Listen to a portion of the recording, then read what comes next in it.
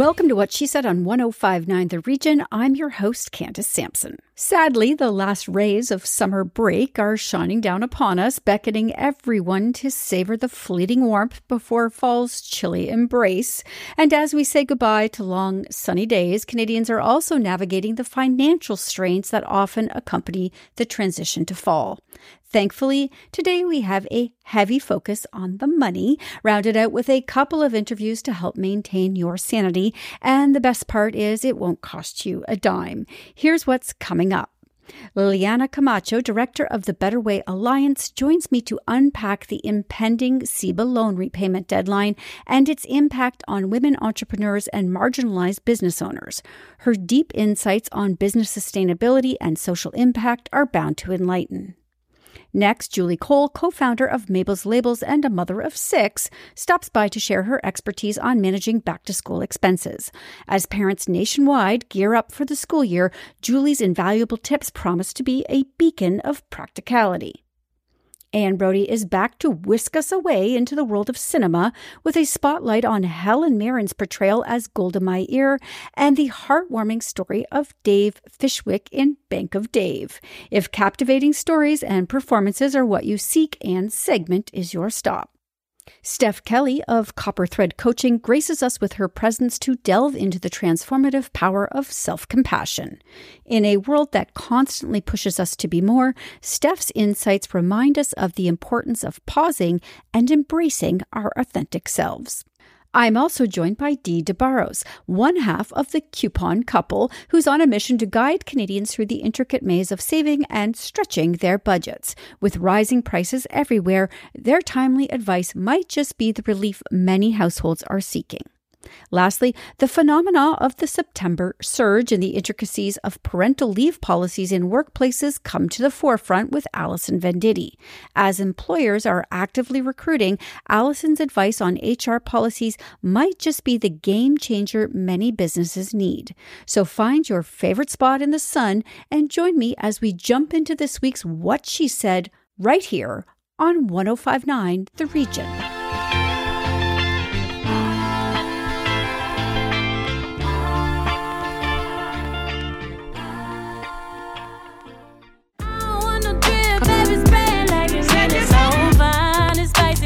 Jump up on this. I guess that's why you like it, baby. Come and get this.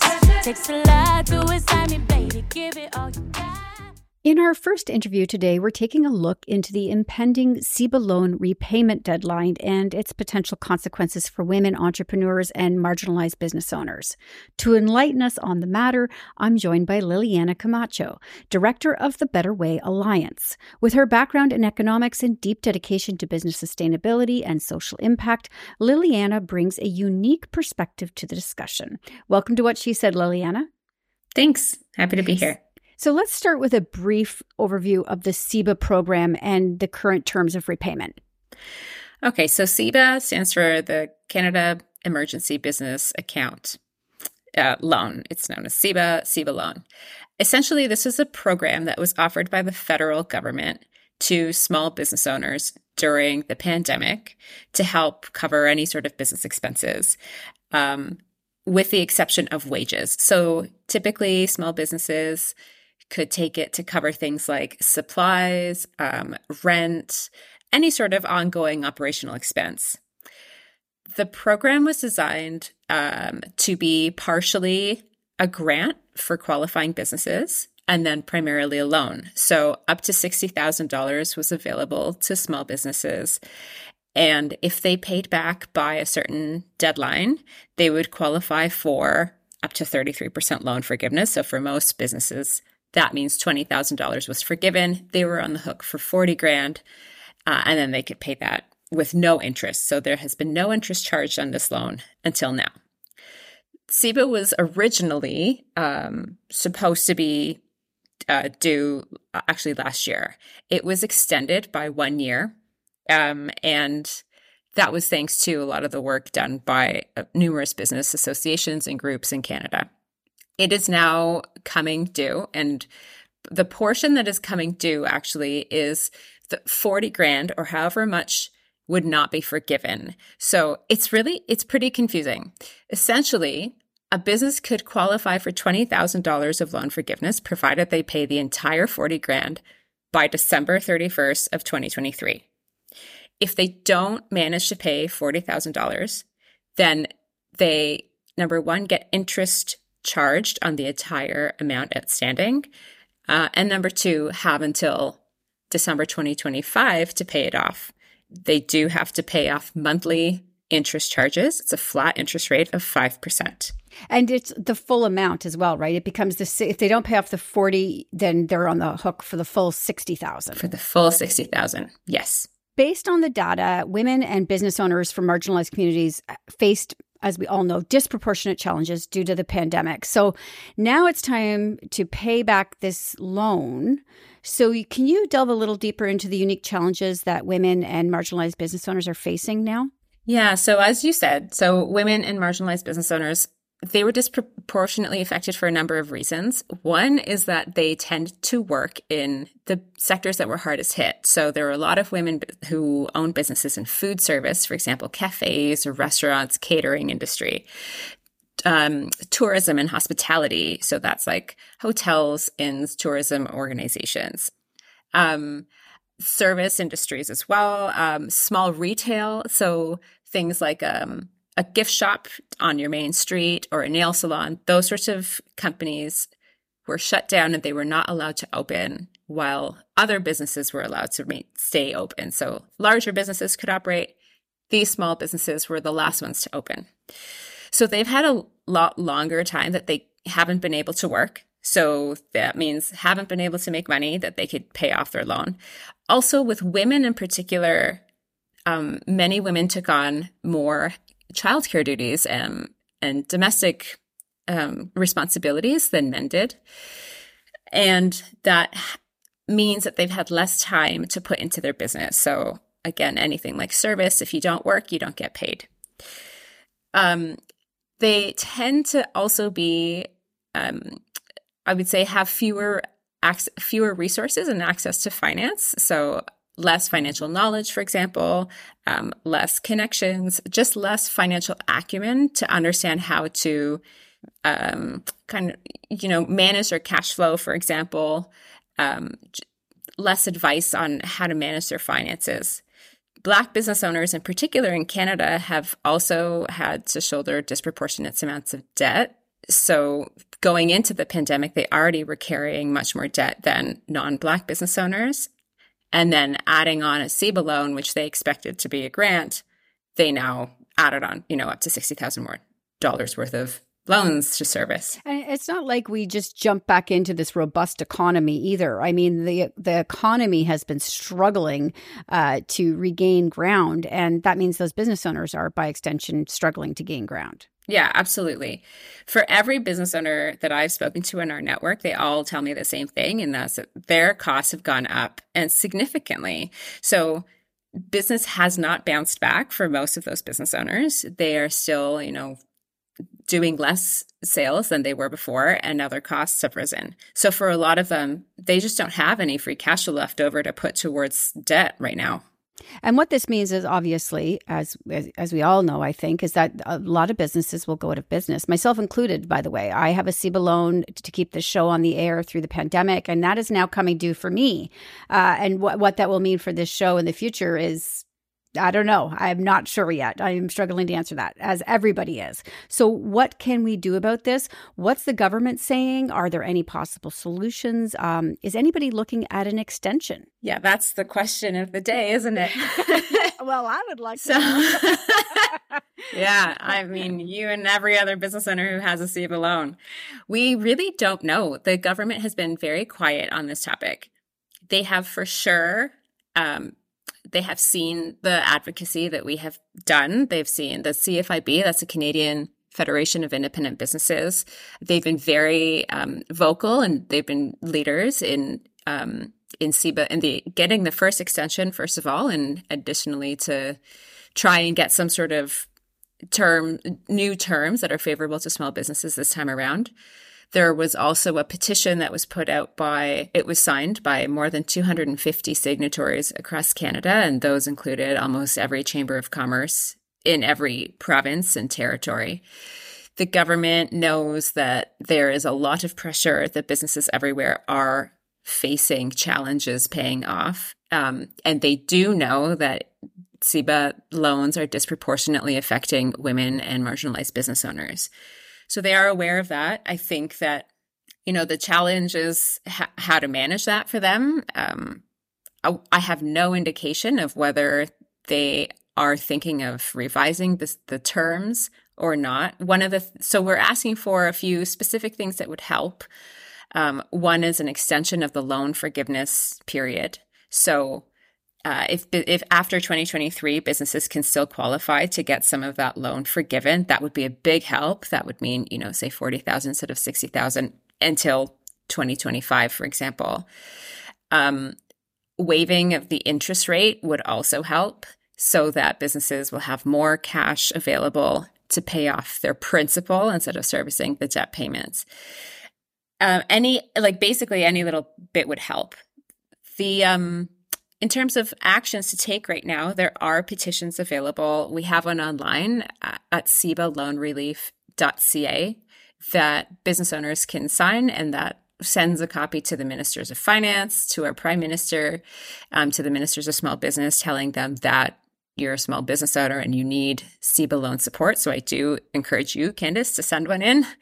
And reach out to your MP. So that's your federal member of parliament, and talk to them about your story. The more that ministers and MPs hear about businesses' experiences and personal anecdotes, I think the more powerful it comes across.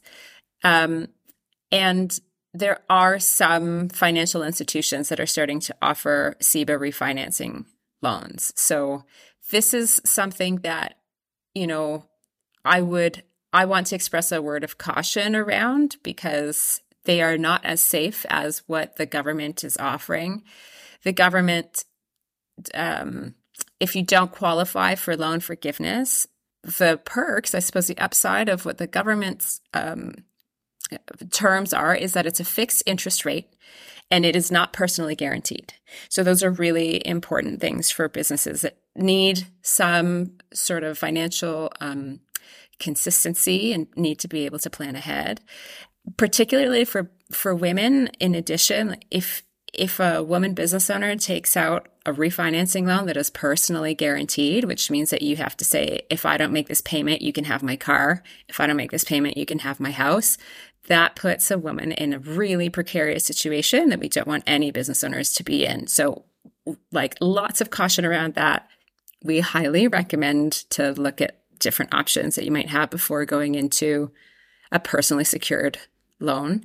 And then the other thing is, when you're considering a refinancing loan, is play around with the different interest rates that play around just with, experiment with what your interest rate threshold is.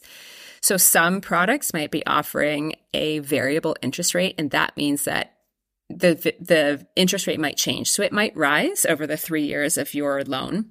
You should figure out how much you can afford to pay before you sign on to that loan, because if there will be a ceiling in terms of the interest rate that the monthly interest payments that you can make. So you might be able to afford an 8% interest rate, but you can't afford a 16% interest rate.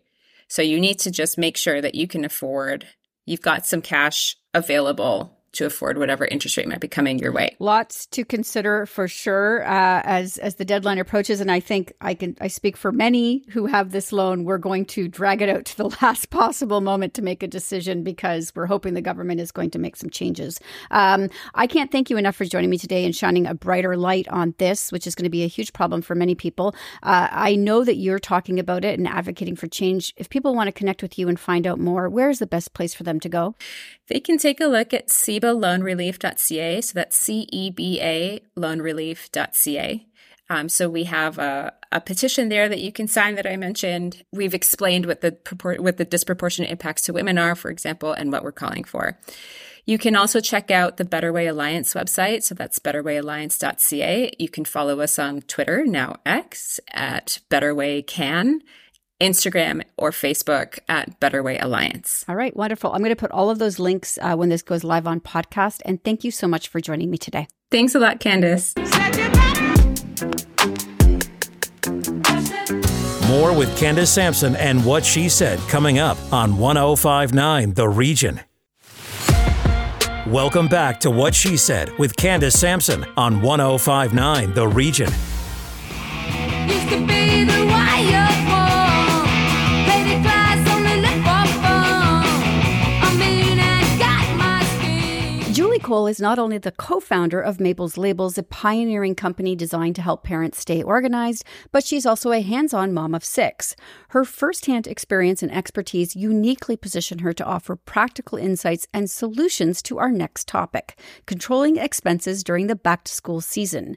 If you've ever grappled with managing costs and ensuring your kids have what they need for school, you're in for a valuable session. Let's dive right in with Julie. Welcome back, Julie. Oh, thanks, Candace. So great to be here. Happy back to school season. I knew you were the expert I had to reach out to on this topic. I can't think of anybody better. So it's an expensive time of year, obviously. And so from your experience and observations, what are parents typically spending their money on right now? All right. Well, the polls are in. And actually, it looks as though parents are spending on average just shy of $600 per student going back to school. And also, 75% of parents are saying that they are stressed out about the back to school spending, and they're also going into debt to do it. And what's it like? So is this money, like, is this supplies, Julie? Is this food? Is it clothing? Is it extracurriculars? What does it look at? It is all of those things, but also remember a lot of people, particularly with older kids, as you know, is there's tech involved as well. Mm-hmm. And, I think what parents need to remember is that your kids don't have to have all the things. I wonder why parents spend so much when they can't afford it or when it causes debt. And I think it's a classic case of FOMO, right? We're projecting our FOMO onto our kids. We don't want their friends having all the things. We want to set our kids up for success. I get that. And often at back to school, that makes it feel like they have to have all the things. So I would suggest to parents, maybe if you're feeling that way and you're seeing in other people's feeds, it might be a good time to take a little social media diet if you're feeling a lot of pressure to spend when you don't have. Yeah. And, I love too, though, I think there's a new sort of trend in social media, especially like places like TikTok, where people are just being honest about it. And there's nothing wrong with just being honest about, hey, this is tight this year. What's your suggestion? Or, maybe you could do a sharing or a swapping group with other moms even. Well, exactly, Candace. And there are a lot of solutions out there for folks. And that's one. I mean, my kids are big into thrifting. Like, I laugh. They bring stuff home all the time. And it's got Mabel's Labels in it, of course, because they've gone thrifting. But also, there's Facebook groups. I know every high school and every grade school has a Facebook group, and we do uniform swaps. You can go to Marketplace. If you can, shop off season. Note for next year, get your school supplies off season. And couponing, comparison shopping. But hey, first and foremost, set a budget. And this is a good chance to talk to your kids about wants versus needs. And a budget is only as good as sticking to it. So make sure you involve the kids. This is a good chance to have that conversation about financial literacy and teach them about that. And I find often, if you ask them to put a little skin in the game, you find out really what their needs versus wants are. They might want that pair of, designer shoes. Then you're saying, hey, that's cool. You pay half. And then they say, you know what? I'm okay. Then I have learned that old dirty trick, I can tell you. Actually, you bring in a really excellent point about involving the kids. And is there, how early did you involve your kids in, learning about budgeting and buying their back to school supplies? Couple of things. I did it very early. I always brought them shopping. We developed the list. And here's the thing about the list. Don't go rogue. The school will provide you a list. So stick to the list. And then, yes, talking about wants and needs with them and setting that budget and making them stick to it. And of course, back to school has always been a big deal around here because through my business, it's our biggest season. So they've been involved in that way too. So back to school is just a part of our lives, right? So I would just think the more you involve your kids, the other thing Honestly, this parenting gig is role modeling. Like now I've got kids going off to university. My fourth kid is going off to university. So we're thinking, credit cards, what do they pay for? Books and beer? Or do they pay for residence? What? No, we talk to them about our ESPs the whole time. These are conversations that are ongoing and we role model. They know that I have never paid a credit card late because I will not pay that interest. So we've had these conversations. And again, role modeling, good financial sense is the best thing you can do for your kids. All right. As usual, excellent advice, Julie. But this was a short interview and there's a big topic here. So you have lots of information over on your website, correct? Yep. If you actually can find everything about me, and where to find me on the socials, go to mabelslabels.com/Julie Cole. And we have a vibrant community there where lots of tips and tricks are shared. Incredible. I can't thank you enough for joining me today, Julie, and happy back to school. Happy back to school, Candace. Good luck. School days, I'm older now, and what will I find but my school days? School days, gonna slip, I'm losing my mind. School days, glory, glory,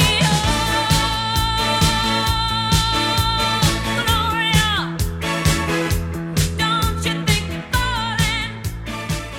And Brodie is here for Saturday Night at the Movies. And this week we have an interesting mix of fact and fiction, starting with Helen Mirren, bringing in the big guns right away, Anne, with Golda. Let's talk about it. Holy cow. She's phenomenal.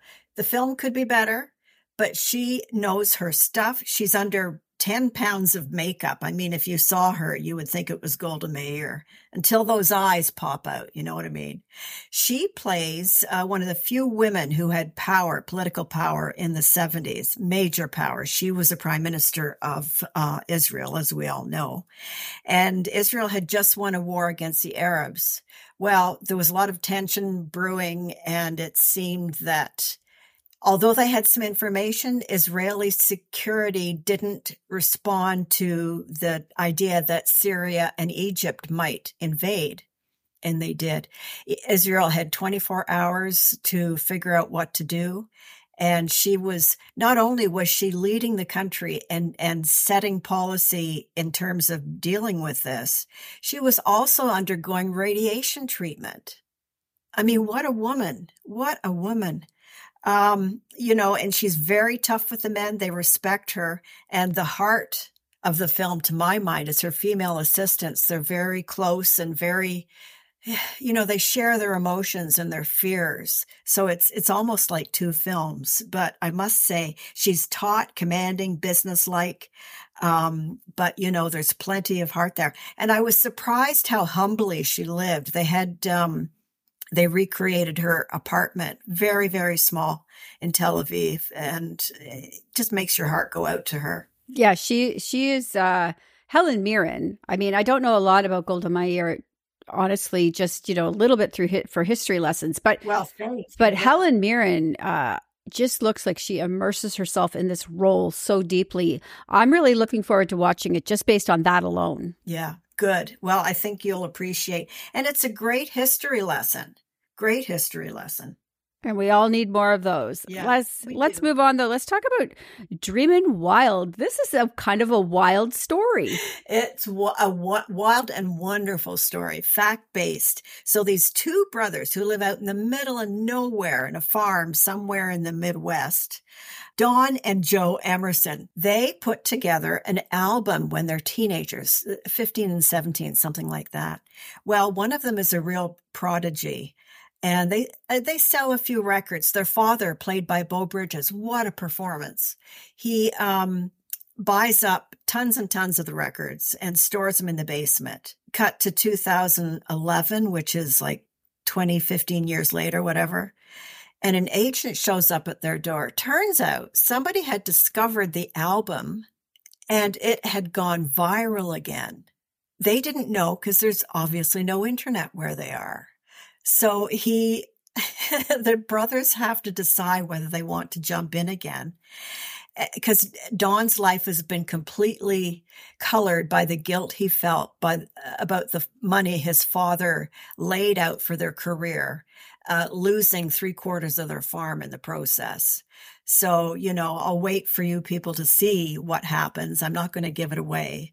But it's just the most breathtaking story about family love. It's sweet, simmering, and it's a little bit withholding at times, I find, which makes it even more intriguing. It's a serious film. All right. Casey Affleck's in it, of course, and, people have personal opinions about him, but I don't think you can deny his acting ability, and it looks really good. Yeah. So I wanted to talk to you a little bit about The Bank of Dave. That's a great story. Again, it's fact-based. And so we have a guy named Dave Fishwick from Burnley in the UK. He was a self-made millionaire. He lived in this tiny village, and he'd always loaned money to the villagers, very, very low rate of interest. Not a single person failed to pay him back. So he figured, why don't I set up a bank and I can help everyone out here in this rural area and keep the rates low and help the economy going. And there hadn't been a new bank registered in England in 150 years. And the people in London who were trying to get this going for him had no faith whatsoever. So it went forward. He created this bank, and he's like a folk hero. And he loved Def Leppard. And there's a Def Leppard concert at the end of it. It's on TVOD, and well worth a look. It's a sweet portrait of village life and about this philanthropic soul who just opens people's lives up to possibility. But also, I found this was a really good statement on the state of things in our world today, where greed has run amok, and you've got somebody here who can help and does. And it's just, that's exactly what it should be like. Yeah. Isn't that a lesson for us all? Yeah. So you've got all of these and more over on whatshesaidtalk.com, including a bonus for Gen Z with Cole Sprouse in it, because I know that Dylan Sprouse. I always get those twins confused. Dylan Sprouse is in it. And I know Gen Z, if they remember the sweet life of Zach and Cody, they're going to remember him. So that's called what? Beautiful Disaster? A Beautiful Disaster. It's on Prime Video, and you'll be surprised by the character that he plays. So let's just leave it at that. It's a romantic drama comedy. All right. Excellent. So this is all over on whatshesaidtalk.com, where to find all of these shows. And you'll be back next week with more. I will. And I'll see you then.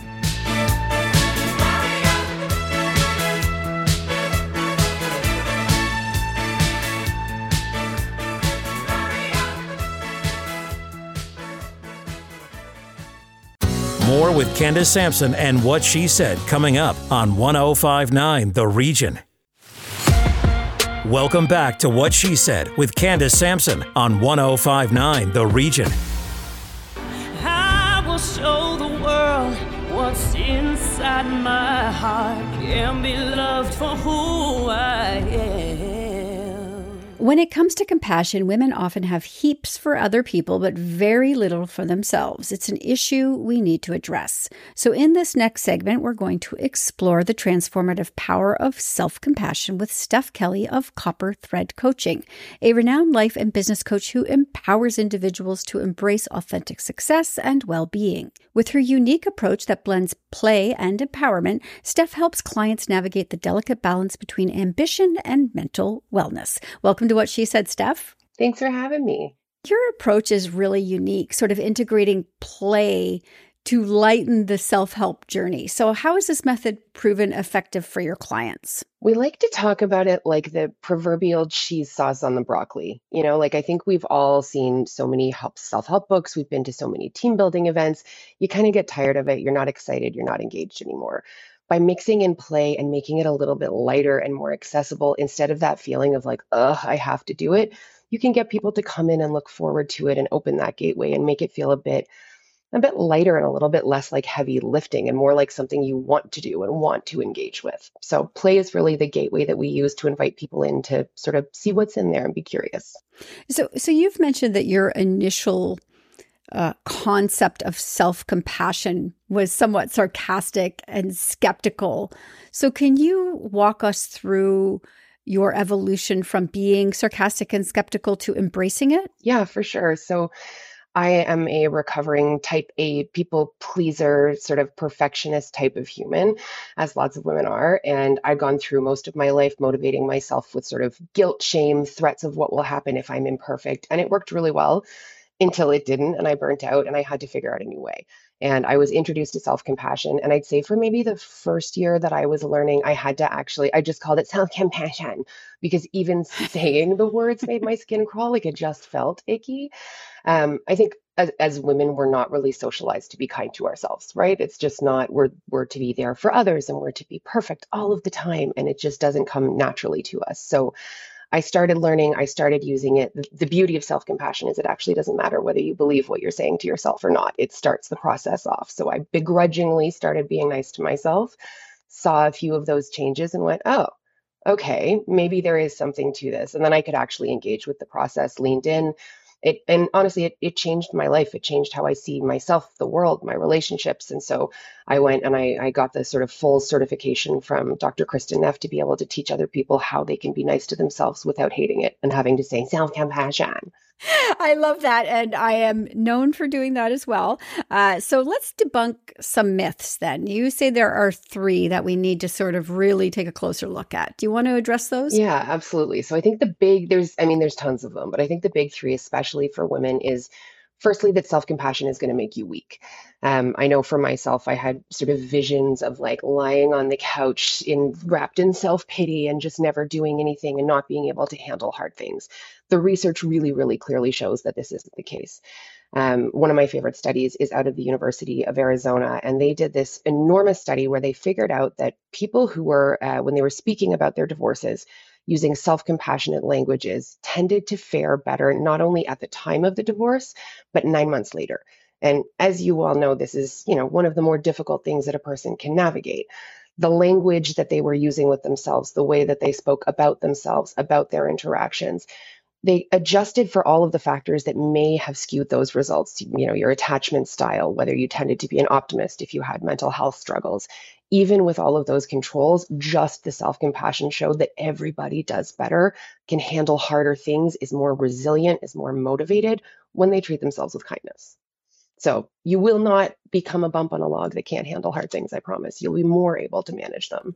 All right, excellent. And another myth would be about bubble baths and face masks. This one, okay. So we hear this one a lot when we talk to clients. Sort of one of the first things that I'll ask a client is like, "What do you think self-compassion is? What does it mean to you?"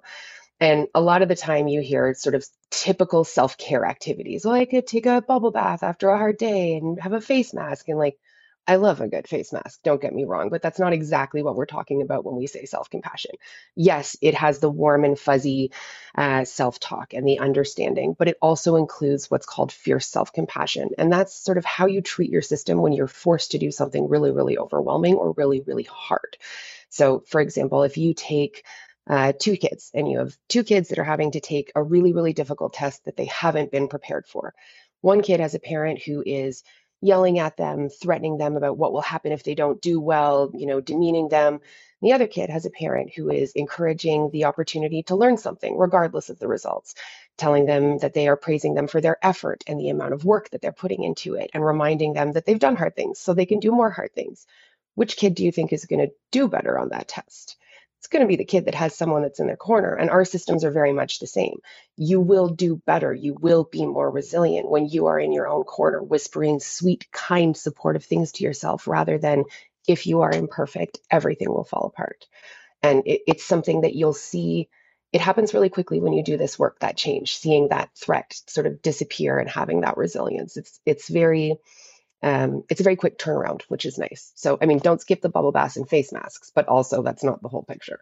Yeah. And we've sort of been marketed to that when it comes to that, by other companies out there. You can be kind to yourself if it's walking barefoot in the grass or going for a hike. It's going to look different for everybody. I think one of the other myths, though, that I think we should address is that there is a difference between self-esteem and self-compassion. Can you sort of expand on that a little bit? So this one's my hot take. This is my particular soapbox. we, especially as women, have been sold for, the last 30 or 40 years, this story about self-esteem and how we need to build self-esteem, how important it is.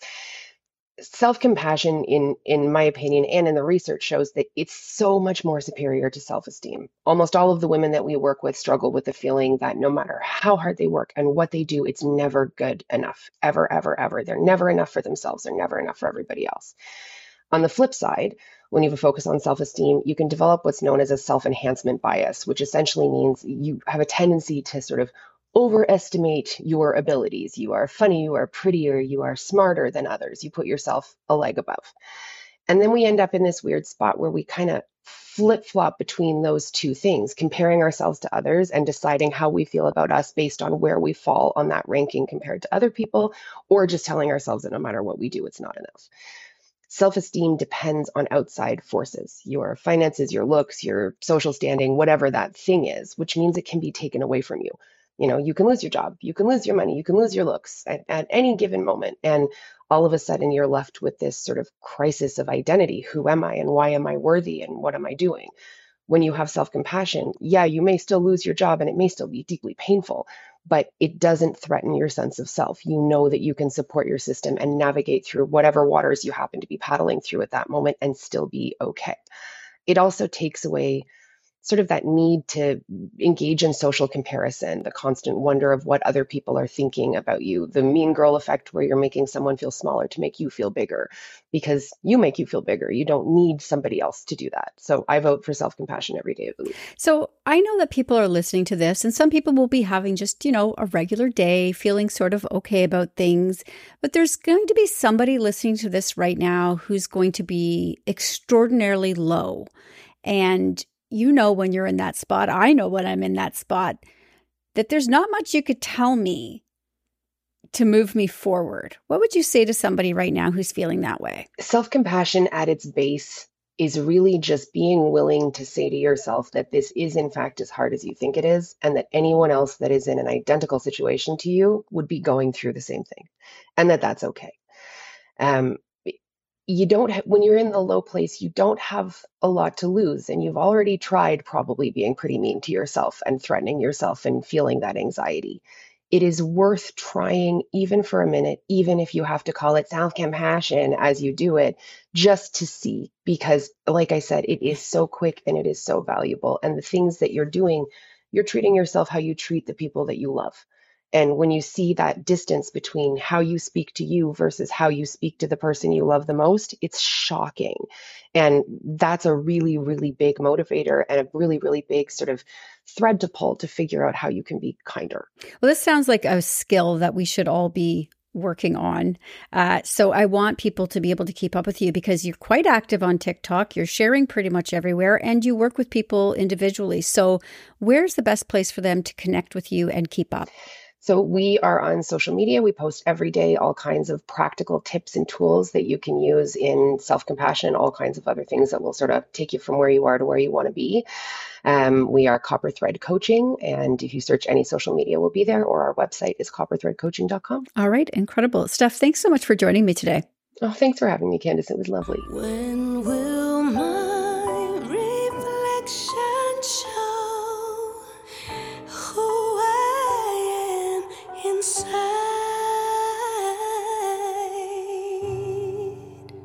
You ain't telephone bill, pay my bill. I don't think you do, so you and me are through. In today's economic climate, every dollar saved counts more than ever. That's why I'm thrilled to have Debarros with us, one half of the dynamic coupon couple. With their mission of guiding Canadians on how to navigate the rising prices and stretch their budgets, Dee and Tom are making waves on social media. From traditional coupons to cashback apps and more, they are changing the game for many Canadian households.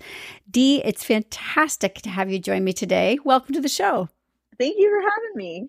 So a lot of people are under the impression, I think, that couponing is a thing of the past or that it's too complicated to get into. So what's your advice for Canadians just starting out and feeling a little bit overwhelmed?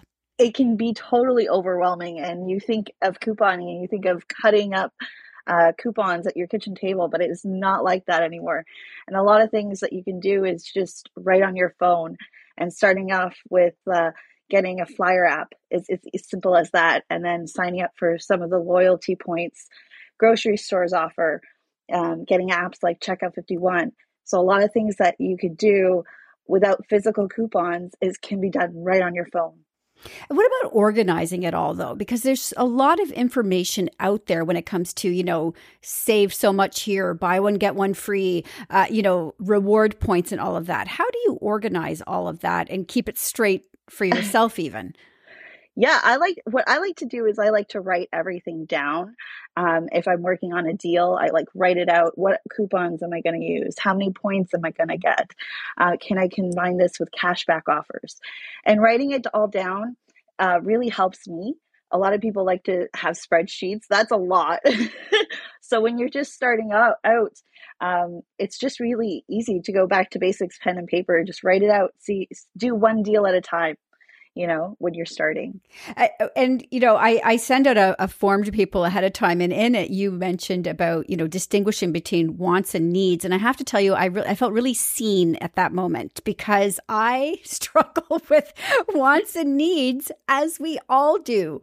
And I'll give you a perfect example. I will be scrolling through TikTok and I will see something. I'm like, that is very, very cool. Until that minute, I didn't know it existed, but now I suddenly need it. So how do you keep on top of those wants and needs?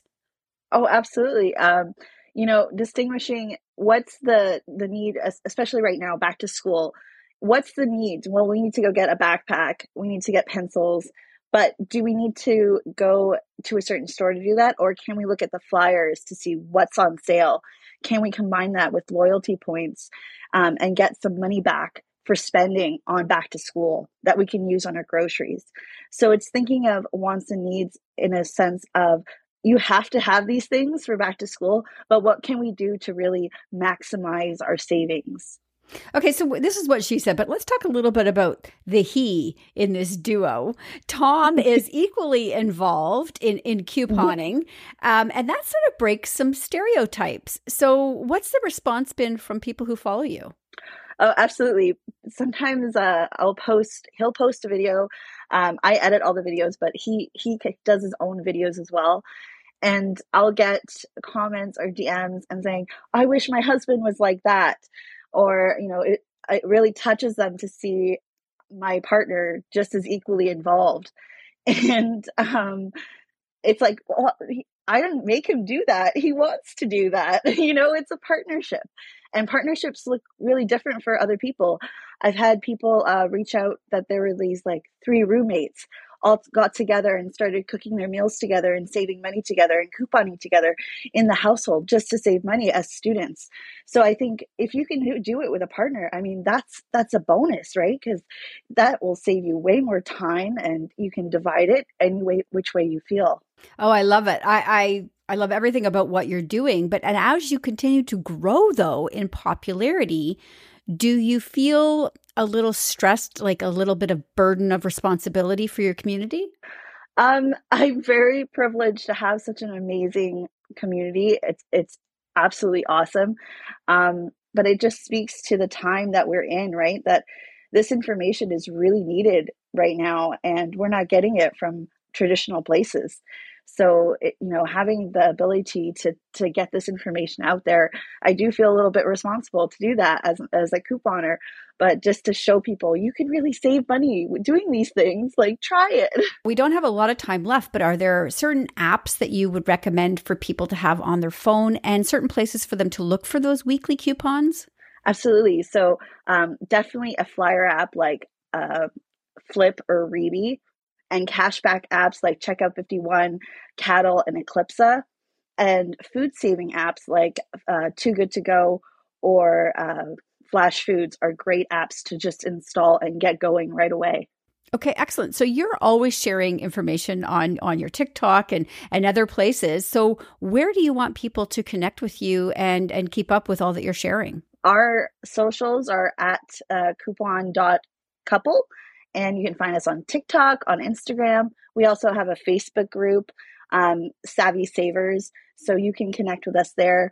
We have a website, just like a link tree that all the links we post that you can go to, all the apps we use, everything that we want to talk about couponing, it's all on our link tree, which you can find on our TikTok, on our Instagram. So yeah, at coupon.couple. Well, Dee, I know I truly appreciate what you're sharing. So, and I hope my listeners will too. Thank you so much for joining me today.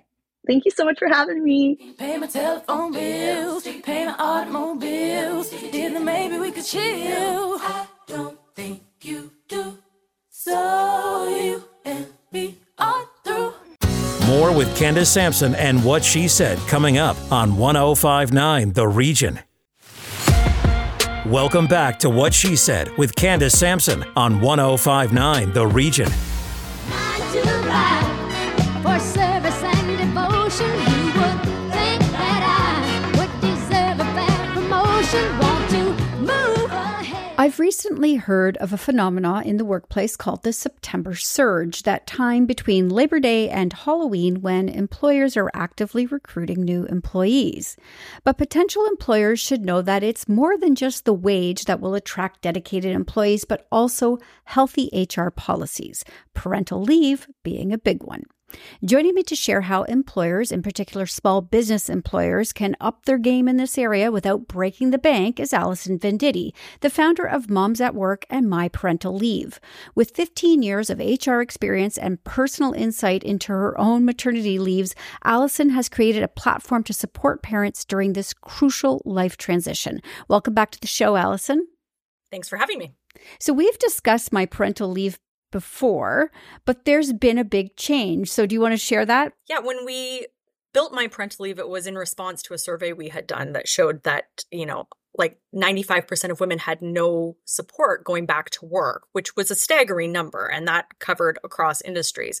And when we were designing the program, as we were going through it, we decided we didn't want to create another program that only people and employees at big companies would get access to. So, that's not who we were trying to target. I've done consulting for small and mid-sized businesses, and they don't have the money or the time or the resources in order to be able to do this. So we made it free. And so the thing that we designed for bigger companies is now going to be available for free to small companies and their employees. This is great news because better policies lead to happier employees, and that leads to a better business. So I love that. And over the years, you've worked with numerous parents and employers. So what are some of the most common challenges these parties face when it comes to parental leave? So when we talk about parental leave, people get really fixated on top-up, and that turns small and mid-sized employers. They're like, well, top-up's never going to happen. And it's not really about the money. It's how people are treated during this leave and the complexities around parental leave in Canada, because, it falls under EI and the Employment Standards Act can get pretty dicey. And employers are not supposed to be able to tell their employees what to do, how many months to take, all of those things. So the biggest things that we include are tools for, we're going to talk about it. We're talking about pregnancy and infant loss. It's way more common than people use, and it's really an uncomfortable topic for both individuals and employers to talk about. So we've included big parts of that. Return to work strategies, tools, forms, guides, so that, employers can say, hey, here's how we're going to do return to work. Because for most parents, it's the first time they've done this transition. It's all brand new. And for small businesses, it's new too. So we're trying to give as many tools as we can to make this transition really easy and smooth. So how does My Parental Leave work then? So we designed it. We took the 150 top questions that we saw in Moms at Work, right? That's a lot of questions. And we have almost 20,000 members. So we scraped through and took the top questions that we saw. There were about 150 of them. Some of them are frequent. Am I entitled to my job back? How does vacation pay work? All of these types of questions. And we answered them. And we didn't just answer them ourselves. We went and got the experts. So we have employment lawyers, tax specialists, Sunnybrook Pregnancy and Infant Loss did their piece on that. Therapists, all the people who are the experts in these areas, we brought them in to write these sections so that people could understand. The other thing that this really helps, and who has shockingly been the biggest uptake of this course, is frontline care physicians, nurses, people who support pregnant people, because they don't know what employers need. and employers aren't allowed to ask them for the things that they need. So if you need an accommodation, you can't be doing heavy lifting, you work in a warehouse. So we walk through all of those types of accommodations. So that was an unintended benefit. But mostly it's been small businesses who are like, I just have no idea what I'm supposed to give my employees. Let's flip to the other side of things then. Let's say people are listening right now and they're preparing for or currently on parental leave. What's some advice you would share with them? I would say understand and know your rights. Pregnant people have a lot of rights. Parents have a lot of rights in Canada, and it can be really overwhelming. And employers, who are the people who you're really asking for advice from, aren't equipped to give those answers. So I've done parental leave programming in HR for almost 20 years. And the stuff I hear from HR professionals is wrong.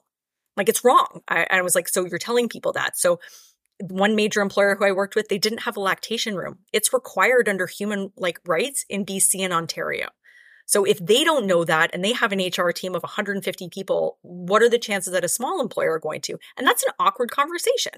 So it becomes a lot easier when you say, hey, I took that course that you mentioned, and it here's an outline, and here's this, like, for our pumping section, we have signs for your doors. We have an outline of all the things that you're supposed to need, so that it's not a discussion. It's more like, here's a tool that we can implement together. And that's what we're trying to do, is we're trying to bring people together as part of this process, because it can become very adversarial with lack of knowledge. I just want to mention here, we're almost out of time, but this is, you may have said this, but I think I need to say it again because it's my favorite F word.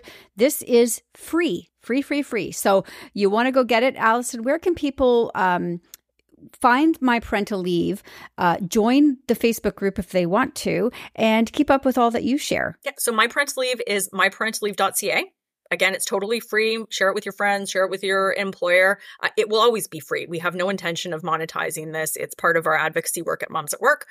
Moms at Work is at thisismomsatwork.com, and the Facebook group is just Moms at Work. So again, it's a free Facebook group. A lot of what Moms at Work puts out is free because it's important that everybody, every parent, and every person who wants to help parents has access to this kind of information. Well, you continue to do amazing work, and I thank you again for joining me, Allison, and we'll have you back again soon.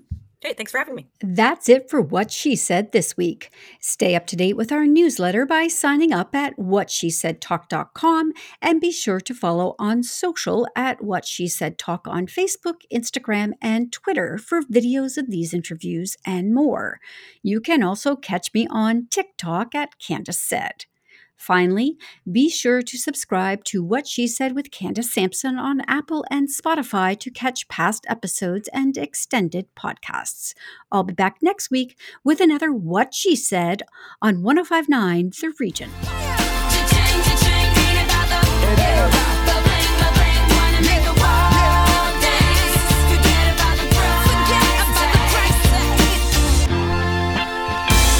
Previous episodes of What She Said on 1059theregion.com.